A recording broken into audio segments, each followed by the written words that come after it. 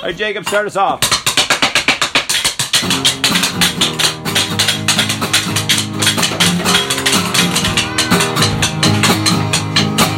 The Philistines brought the ark of God from Ebenezer to Ashdod, and they took the ark of God into the house of Dagon and set it beside Dagon their idol, and they were of Ashdod arose early on the morrow, and behold, Dagon had put it on his head on the ground before the ark of the Lord. So they took Dagon and set him in his place again. But when they arose early the next morning, behold, Dagon had fallen on his place on the ground before the ark of the Lord. And Mr. Kid falls upon his hands and the light cut off on his threshold. Only a drunken Dagon was left of him. This is the reason the priest of Dagon know it is okay. Dagon, okay, on the threshold of Dagon in Ashdod to this day. But the house of the Lord was heavy upon the people of Ashdod, and he caused mice to spring up.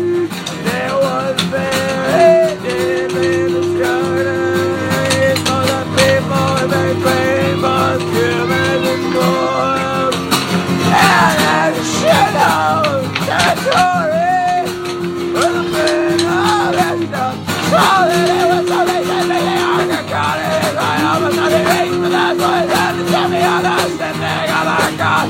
So they said together, all the lords of the Philistines were over, and they said, what shall we do with the ark of God of Israel? They have to look at it, carry away our God, so they carried ark of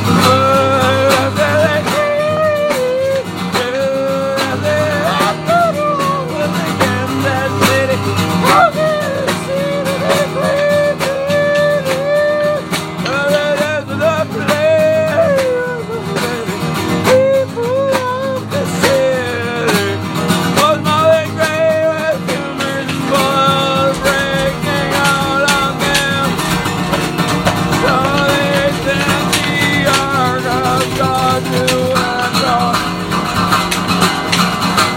of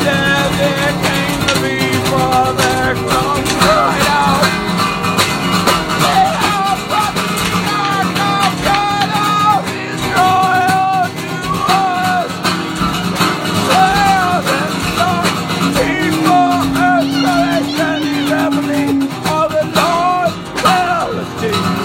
Turn away the ark of the Lord and God of Israel, but it turned so late that it may not say us our people.